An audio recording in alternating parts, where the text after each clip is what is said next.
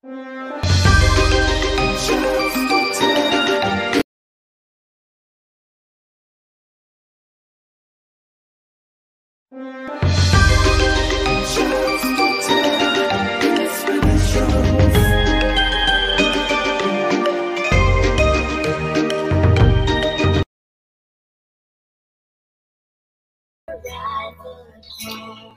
the Lord, my fellow brothers and sisters. It's another wonderful opportunity that God has given us to share in the power of His Word. It has been an exciting week as we have been looking into the topic of the praise of doubt, Christian and doubt, and how many times we get ourselves carried by doubting, and we reach a point where we may light ourselves off, thinking that God is finished up with us because we are doubting. That has been our topic the whole of this week. And I am so sure that God has spoken to you. God has been encouraging you. We started this discussion on Monday where we saw, or we have learned a number of things. Point number one is that we need to speak our doubts. When Peter was walking in water and he was almost sinking, he did not try to build faith around it. He told the Lord Jesus his fears. He confessed his fears. Lord, I am perishing. Save me. And let me tell you that the Lord stretched out his hand. He touched Peter and healed him, and was able to reverse what appeared to be a very horrible situation. God came through for Peter. We also saw that it is important for us to surrender our doubts to God, and doubt is better spoken than just trying to act with what I would call foolish faith. It is Jeroboam going to God, not Jeroboam, King Jehoshaphat, going to God and telling God, I do not have power against this army, but my eyes are on you. And let me tell you, God in a perfect faithfulness saved King Jehoshaphat together with all Israel. It is very good for us to confess what it is that we are feeling.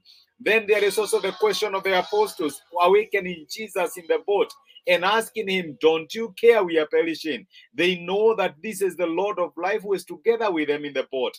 Let me tell you, there are so many issues that will happen to us even as we journey with the Lord. And when doubts knock on our door, the best thing we can do is to go to the Lord and ask the Lord, don't you care that we are perishing? Don't you care that we are getting overwhelmed by this? And let me tell you, God will always come through for us and help us.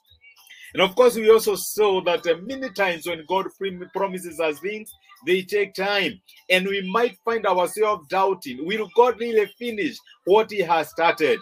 Let me tell you that when you take a medicine, the effect is not immediate. It takes time. You can be so sure that if the Lord has given you a word, at one point or another, he will fulfill it. He will do it because he is faithful. And we also saw that God finishes what he starts. That was our topic yesterday.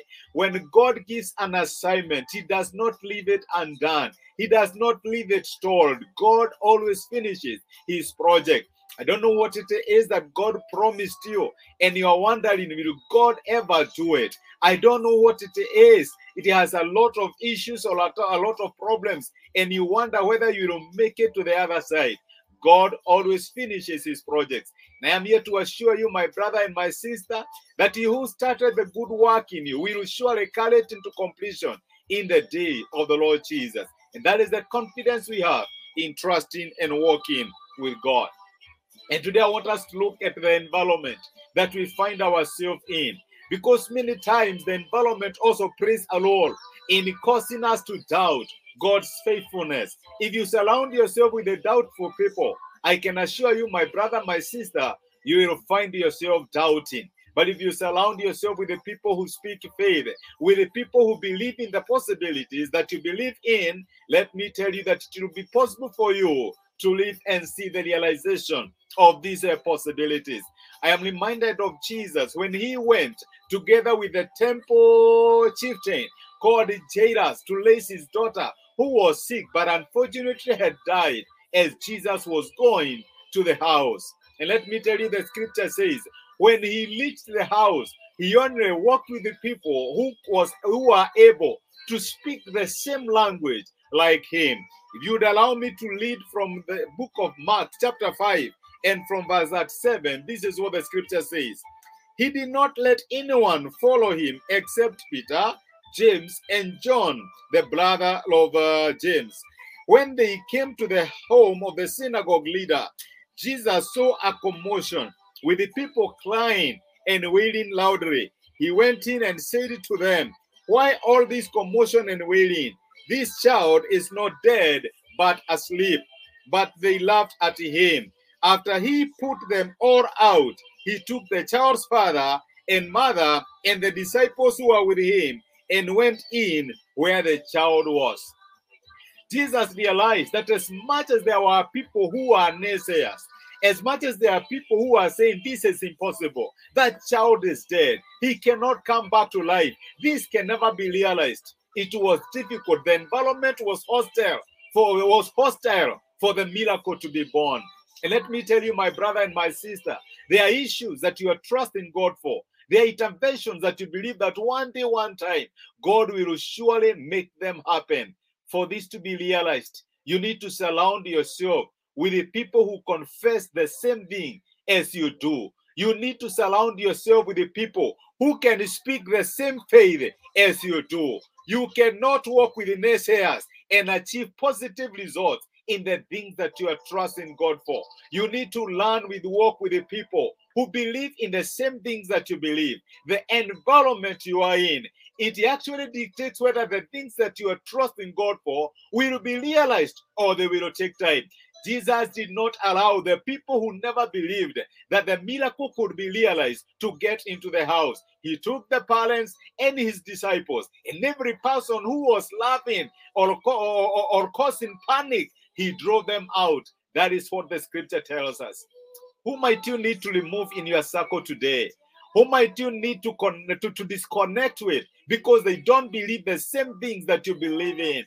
Who might you need to throw out so that your miracle, the things that you are trusting God for, can be realized? Remember, the environment that you are in, it plays a big role in determining whether the things that you are trusting God for will be realized. If we want to kick doubt out of our lives, we must as well learn to walk with the people who speak the same language as we do.